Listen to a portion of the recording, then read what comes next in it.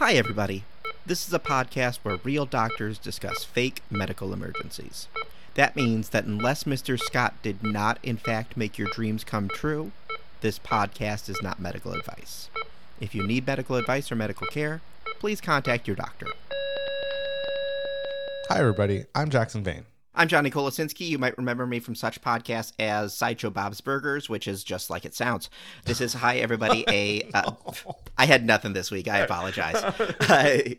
This is Hi Everybody, a bad medicine podcast. Every week we talk about what Hollywood gets right and wrong about medicine and how the body works. You can find this podcast online on Facebook, Instagram, and Twitter at Hi Everybody MD or at www.hieverybodymd.com. You can also contact us, call us, give us all the advice you want, or give us advice on future episodes by calling us at 530-DOCTORB. That's 530-DOCTORB. The B this week stands for BLS, because I think that is an important thing that we actually learned in this episode that we're covering today. Yeah, we are discussing Season 5, Episode 14 of The Office, which is available on the Peacock streaming service. I hate it so much. It should be on Netflix still, really. I don't want to rant on Peacock, but there's too many streaming services, and this is driving me nuts. Mm-hmm. Yeah. I mean, I have that I'm actively subscribed to and watching things on Hulu, Netflix, Amazon Prime, CBS All Access, and now Peacock. CBS Some Access. Yeah, CBS Some Access, which is going to become Paramount Plus in a couple months. If we learned anything from last week's episode, it's Some Access. It didn't have Some evil. Access. I mean, come on. That was terrible. Before we get started on the episode, I want to say thank you to everyone who has reached out to us recently with suggestions or feedback. We've got a lot of new listeners who've been coming in over the past few weeks. And so if you're enjoying the show, let us know. And please just tell one person about it. That's the word of mouth is the best thing that can happen to grow this podcast. Yeah, rate and review us too. That gives us a little bit more visibility as well. But just telling other people to listen, as you guys have done so far, has been super, super helpful. So I appreciate it a lot. And that's actually how we ended up with this episode this week. It was actually a suggestion by someone who listened to the podcast too. Yeah. So super excited. And why was this the suggested episode, Jackson?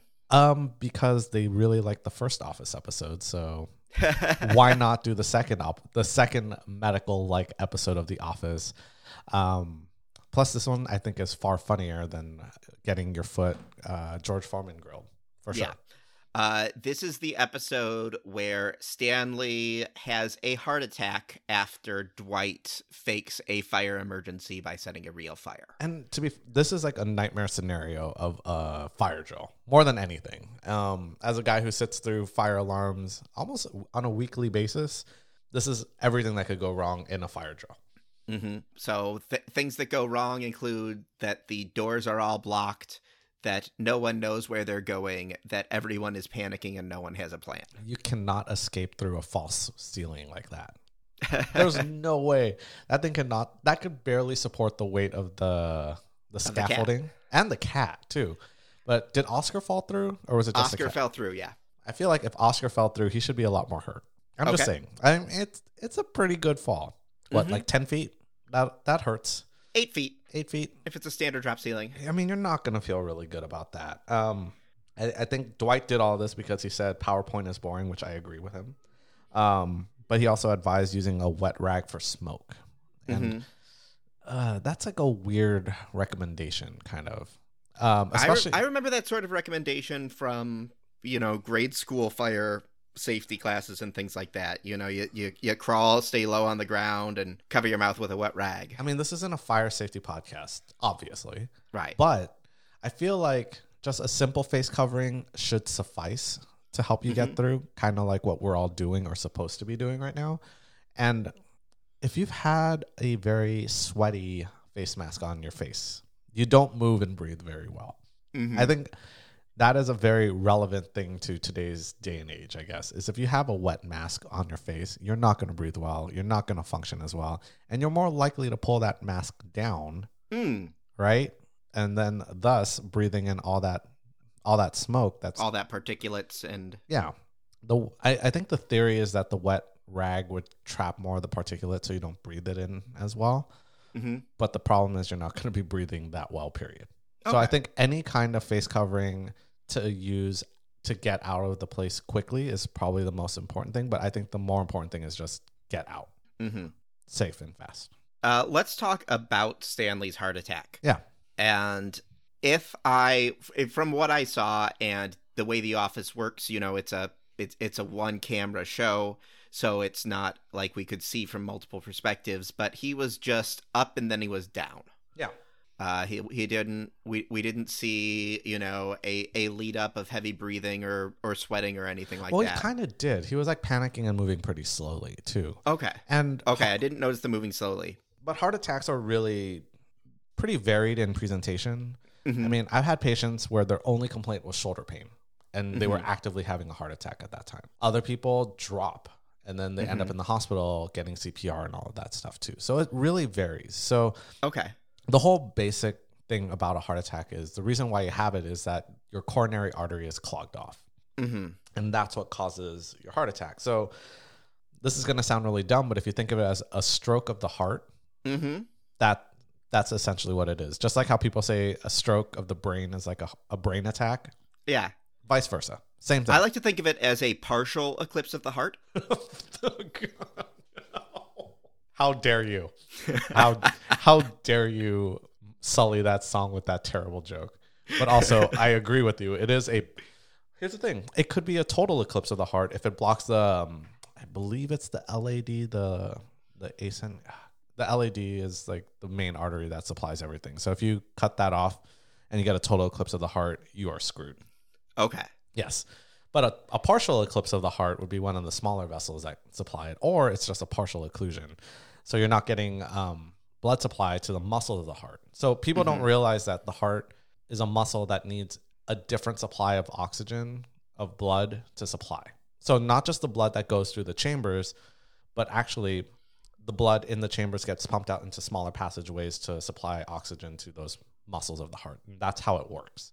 So if you cut off that blood supply, you're basically cutting off its oxygen, which causes it to stop. Okay. So the plumbing's bad. Right. Yeah. Is that as common as the other types where it's actually stopping the blood flow throughout the body? What do you mean? Like, so my understanding from what you just said is that either a heart attack can be you're stopping the blood from flowing properly into and out of the heart to the rest of you, or it can be just stopping the blood that powers the heart. It's really just stopping the blood that powers the heart. Okay. So the heart, for as strong as it is and how hard it works, can easily be thwarted by just a simple blockage of some sort. So like an air embolism can cause it. All the hamburgers that you've eaten, the Filet-O-Fishes that you've had, no matter how much Diet Coke you drink, it will still not help. And the symptoms are really vague. Like I kind of mentioned with you, you can either have the Stanley drop, basically, and pass out, or you can have just chest pain, which is the most common thing, shortness of breath, which means your heart's not pumping blood enough to your heart and oxygenating the rest of your body, so you get really winded. You can have shoulder pain. You can even have jaw pain, and that could be a presentation as well. So if I learned anything in fellowship working with adult patients is that if it's an older person coming in with anything vaguely on the left side of the body that doesn't make sense, it's an EKG until proven otherwise. So you always have to get an EKG on somebody. If you're listening to this right now and you're over 50, you may be having a heart attack. I mean, if your jaw hurts and you're like, man, walking up those stairs really made me tired, you might have maybe angina, or when I was in medical school, I read it as angina and I couldn't stop giggling. I am a mature person. I've heard, and this might just be something that I've heard that's totally inaccurate, that a sense of impending doom can be a symptom of a heart attack. It could be, but also that's also anxiety. Right. So anxiety also comes with a sense of impending doom as well, which both can be confusing because both involve tachycardia. So your heart's just beating fast. You're like, something's wrong. I don't know if I'm going to be okay. Same kind of situation. By anxiety, you mean like an actual panic attack level? Like a real anxiety attack. Yeah, not just like, oh man, I got a not test. Not just doom scrolling. Yeah, or I have a test that I didn't study for. That kind of situation. But going to Stanley, I'm trying to think. Oh yeah, he keels over after kind of clutching his chest, which is like the standard television trope, right? Like everyone holds their chest and falls over. and then he passes out. And then Michael wants to give him mouth to mouth right away. And Jim says it's not a good idea. And in general, that is not the first thing you should be doing. Because the first thing you should be doing is seeing if they're breathing. Correct. I mean, you had to take BLS, right? It's been a while. It's been since I was doing like after school camps and things like that. I haven't been CPR certified in a long time, and that's something that I should do. Yeah, and BLS is the first thing you should always do is check if they're okay. So it's like we always joke in class. It's like slapping them, yelling at them very loudly, and then if they don't respond and you don't hear breathing, you're supposed to call for help before anything. So you call for help, tell someone to grab an AED, and just call 911. So that's like number one, not mouth to mouth. But also Michael putting his wallet in his mouth was also a horrible, horrible thing to do. Yeah, that was because he didn't want him to swallow his tongue situation. And that's such a weird trope in general. Because that's also because first that doesn't happen, right? It's really hard for it to happen. And I think the bigger thing that people misconstrue is it's not so much swallowing your throat, but it's your throat getting stuck or occluding your airway because it's floppy at that point, right? Like if you lost all of your tone and you passed out, you go really limp. And since your tongue is a gigantic muscle, that can go limp too. So if it goes limp and you're lying on your back, there's a potential that it blocks your airway and you can't breathe super well. But you still have your nose that can still move air. Is that one of the reasons that you put people in the recovery position? You mean on their side? Yeah. Yes. One of the many reasons. That, vomiting, right? Because you don't want them gurgling on their own secretions and whatnot. Excessive drooling, that too. But really it's a place of safety. It's just putting them on their side because they're less likely to get hurt on their side than on their back. So that's why. But that's the other thing too, is like when patients have seizures, that's what everyone goes is like, I put my fingers down their mouth to keep their tongue from getting swallowed. That's a good way to lose a couple fingers. I was going to tell you the same thing. That is the best way to lose fingers because they're going to get chomped on really, really hard. Yeah. And those fingers are going to go bye-bye. Yeah, you've said that a few times, that one of the things that's happening when you're having a seizure is that whatever muscles are firing are probably going at full power. Yeah, because you're not controlling it. It is considered, if you want to consider it this way, it's a bad workout, right? You are firing all your muscles at once, but it's very not coordinated. So you're gonna get hurt. And that's the other thing too. Some people worry that they're gonna bite their tongues. Put them on their side. They'll be okay. Tongues, as long as you don't bite all the way through, you're going to be fine. But also, if you did bite your tongue, if you're on your side, you won't swallow all that blood. Right. The only time I think we've ever had to sew a tongue is if it's dangling. Yeah.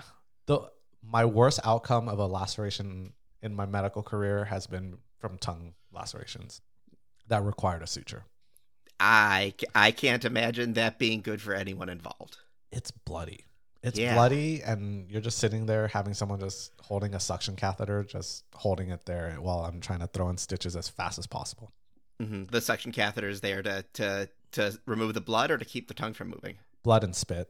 And then the way we keep the tongue from moving, and this is going to sound gross, we throw in 2 anchoring stitches and pull the tongue out, and then we sew up the thing.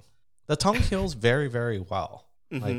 But if it's dangling, if it's not approximated, it's not going to heal as well. Does it heal well because it's a muscle, and so muscles are kind of designed to get get injured and reheal? Like that's how we get swole. It's from what I've heard, it's part of it, but the other part is because it's so well vascularized. So your blood carries things to help you heal, right? So if it's a place that gets a lot of blood, it's going to heal very well. So your mouth in general has a lot of blood going through it. So if you have any cuts or anything like that in your mouth, in 2 or 3 days, it's gone. The thing that really inhibits the healing is you jabbing your tongue through it. Yeah. That's why we don't do stitches inside the mouth, except for the tongue if it's dangling. Yeah. But that's like the big thing with the tongue and the wallet in the mouth and giving something to bite. That doesn't block anything. If anything, you're shoving it deeper. Okay. Yeah.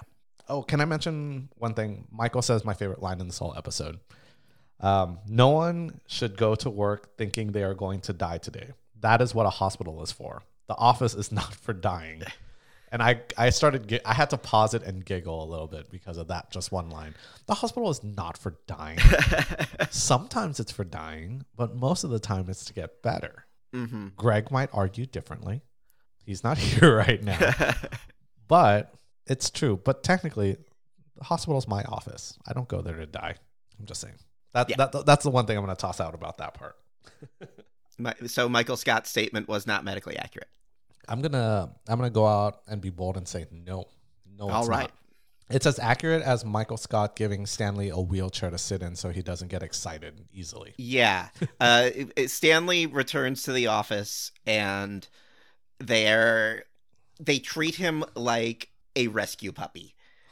Of no one make any noises, no one startle him. Let's all talk in these calming voices, and then they get him a wheelchair and say, "You're stuck with this." I remember when my grandpa had a heart attack, we did not baby him that hard.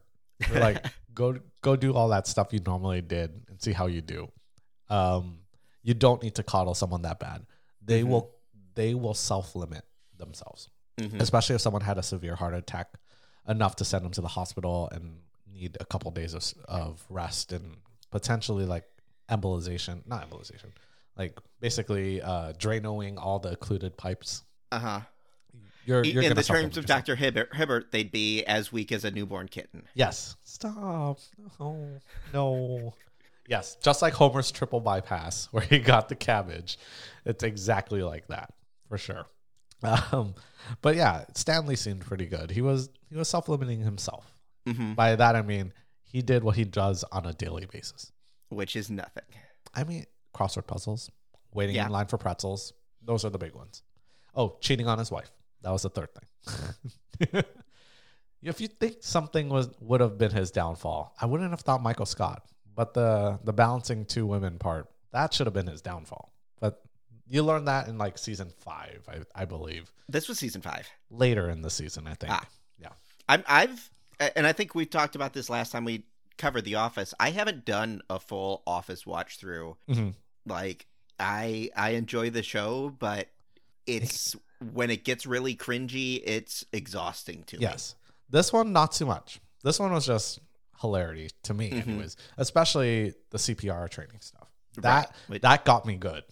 Yeah. The follow-up is that the entire team needs to go through CPR training because they handled everything so dang poorly. Correct. And so they bring in a Red Cross trainer and a life-saving dummy. And step 1 is to learn CPR, and they perform it to staying alive. Well, to be fair, the first thing they taught him was what are the ABCs, and that is actually pretty important in general. So that's airway, breathing, circulation. Mm-hmm. Though recently in the updated version of it, I think as of 2 years ago, it's CAB. So circulation, airway, breathing. So compressions first.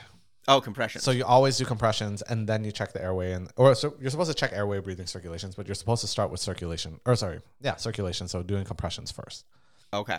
And actually, they're going towards just compression only CPR because they've realized if you can get the blood pumping well, just having the chest recoil will actually get some oxygen in, and that'll help. So you don't have to focus on doing mouth to mouth or getting a bag or putting a mask on or anything like that. Mm-hmm. Michael was also very poignant in pointing out you cannot get a dummy unless you're a CPR trained or instructor. Right. Those things are stupid expensive. I think we looked it up for fun, and they were about $3,000. Yeah, $3,500 is what they said in the episode. And I think that's how much it costed, or how much it cost to get one. And those things are stupid expensive. And when you actually play with one of them, you're like, why? There's no reason it should be that expensive. You have a chest that clicks when you push it down deep enough. And then you have 2 bags that represent the lung with a pipe connected to the mouth. The end. All right. So what I'm hearing is that we need to get in on that racket and start selling our own CPR dummies for $199.95. Yeah, I think so. And then have our own like CPR course and whatnot. Make money that way. I think. Yeah, because you know what people want? They want a Bad Medicine Podcast CPR certification. You know it because we can tell you how they did it wrong. That's true. That would be the best case scenario. I think that would be a great idea. We should do that one day. But CPR is really hard. It is a very strenuous exercise in general. And I would say no one did it right. No, Oh, right. Kevin kind of. No, but he went really slow. Michael had his hand placement really badly, and you are supposed to go to 100 to 120 beats per minute, not just 100. Mm-hmm. I think the old trope is do it to Staying Alive. Mm-hmm. That's what they did in the show. So other songs, because I was very curious, because one of the songs that they taught me to do it to was Another One Bites the Dust. Works. Also 100, also easily rememberable. Bop, also 100 beats per minute. Man in the Mirror. I really don't know how you would do chest compressions to Man in the Mirror, but also 100 beats per minute. Work It by Missy Elliott. Oh, that's a good one. Girls Just Want to Have Fun. And my favorite, Heartbreaker by Mariah Carey. So those are other songs. If you don't like disco and you need other things to encourage you to do chest compressions at a better rate, these are the other songs you should be doing it to. I'm sticking with Missy Elliott. Work It. Can you Yeah. imagine? So here's the thing that actually happened once in the ER was we were doing chest compressions on a guy. While we were doing good chest compressions, he was yelling at us because he can, he's getting blood perfused to his head. He's like, I'm feeling great. The minute we stopped, his heart stopped, and then he would just pass out. Yeah, you brought that one up before. It might have been in the Simpsons episode. Can you imagine if you're seeing Bop and that's what he wakes up to, and he's like, my chest is getting pushed on. You stop it, and the last thing And then he hears in is, an bop, Yeah. he's gone. Yeah. How dare you? But that is how you know you did something right, though. That is an effective amount of pressure in CPR. But I think I want to make a Spotify playlist of songs to do CPR to. 100 beats per minute. Yeah. Link it onto our Twitter. Yeah. That would be so good. But Bop caught me off guard. But Heartbreaker was probably the funniest one of all. That's a good one. That is the best. And something that Dwight brings up in this scene is that if the dummy dies, they have 5 minutes to get those organs on ice. Oh, yeah, that's not true. That's not true. So a lot of the times you can only harvest organs. Actually, the only times I've seen are patients who are like brain dead. Mm-hmm. But that's because their heart is still working, right? So the heart still perfusing all those organs, and the last organ they take out is the heart. Right. And the reason that came up in Crank too. For sure, yeah. So you're getting all the other organs first, and then you finally get the heart, So when they're dead, 5 minutes is a very arbitrary number. Those organs could be already damaged at that point, especially if the heart hasn't been working efficiently or effectively before that. Mm-hmm. So no, 5 minutes is not the cutoff. The cutoff is the heart stops, your organs are not great anymore. Okay. That's how I would think about it. I'm not a transplant specialist, but I don't think I've had any cases where I've had a patient and I declared cardiac arrest or called time of death in the emergency department, and one of the donate, and they were still viable. Yeah, and one of the donate people go, "Hey, can we have those?" Yeah. It's not Now how that it you're works. done. When you're done, now that you're done using them, can we have them? No? Oh, okay. Never happens that way.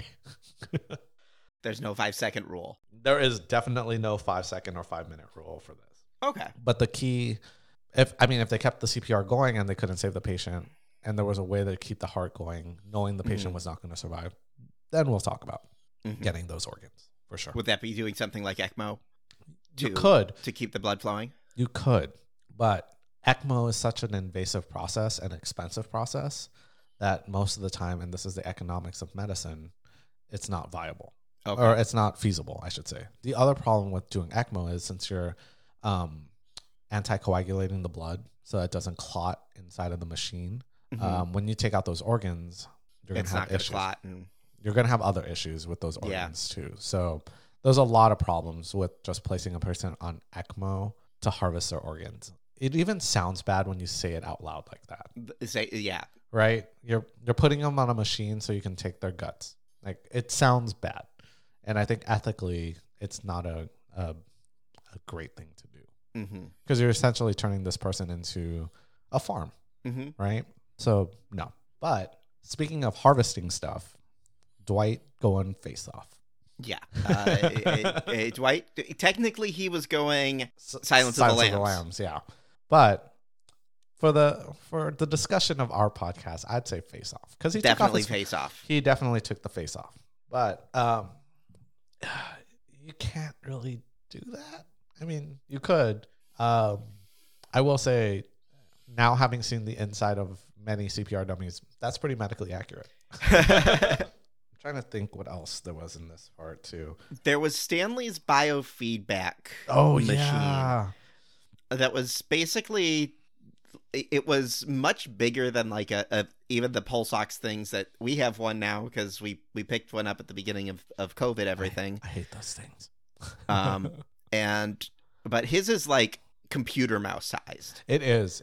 I think it was just something from props. Because there's no light, right? Like that's like the thing you're most used to is you see that little red light. That little red light that sees through your finger. Yeah. So what it does with that little red light is it detects how much refraction there is in your blood and how much it changes the color of the light passing through the other side. And that's how they're able to do some fancy math and calculate your pulse ox. Also, I don't trust those, mainly because they're highly inaccurate. If your finger moves, the number can vary like 30 points. Yeah.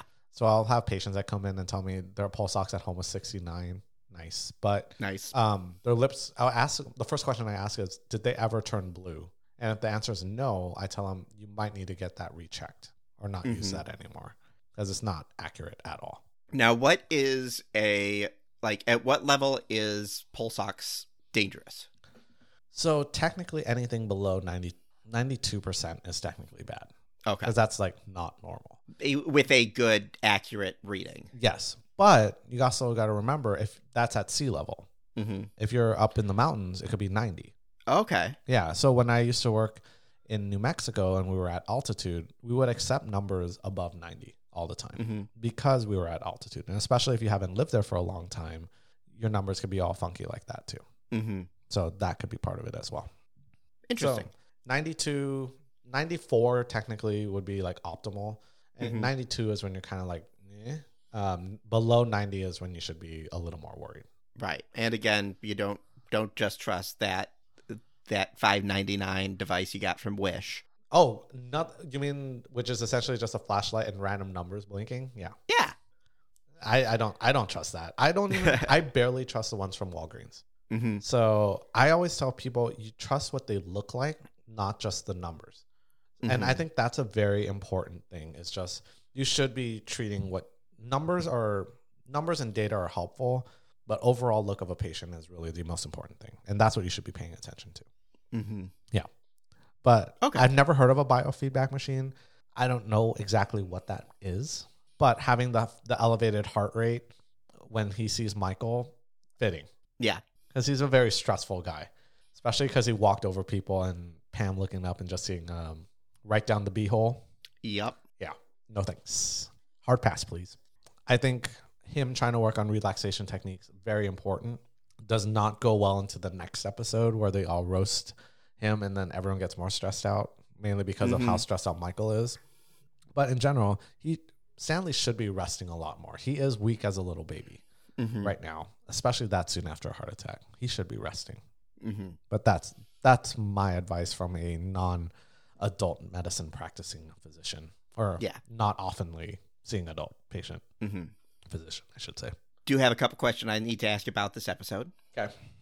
The human centipede bills itself as 100% medically accurate. If that's the case, how medically accurate is Season 5, Episode 14 of The Office, Stress Relief Part 1?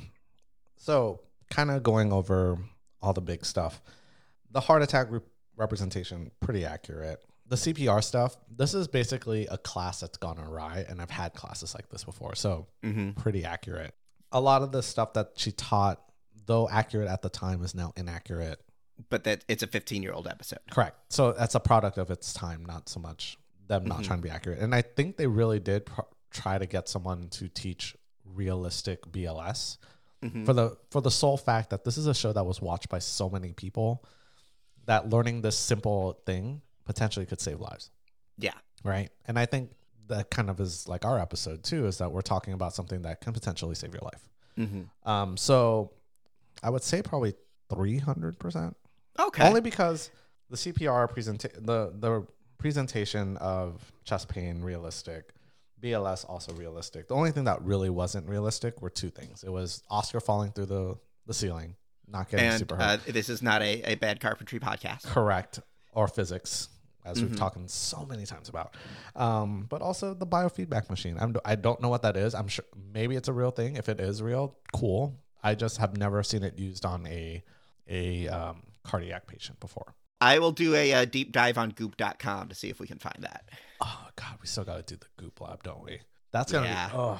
be, that's going to be just straight up pain. Yep. I don't know if it's going to hurt more than The Resident, which also just had its season premiere recently. Oh, that's really late. Mid-season premiere? Did they? It is mid-season. Something like that. Pain. Pain. But yeah. All right. Anything you would do to make the episode more medically accurate while still keeping the dramatic and comedic stakes high?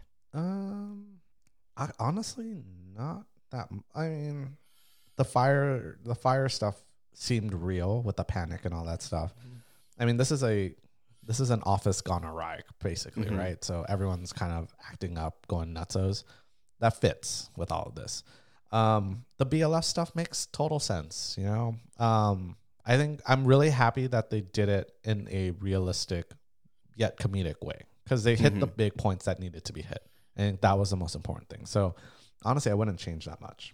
I think maybe having Andy sing other songs that were 100 beats per minute on brand for him. Yeah. Right? Like he's the guy who likes singing very unprompted. So I think that would have been kind of a funny thing to toss in. But really, in terms of medical stuff, I don't really see anything I can fault, at least at this time. Yeah. I don't know if this is the highest score potentially, but it's the highest score we've done for The Office of both episodes. Oh, highest of 2? Highest of 2. I don't even know if there's any other Office episodes that are technically medical stuff. Well, if there are, someone let us know. Yes. Send us a note, give us a call. Otherwise, thank you for listening, and we will be back with more Hi Everybody, a Bad Medicine podcast. Bye, everybody.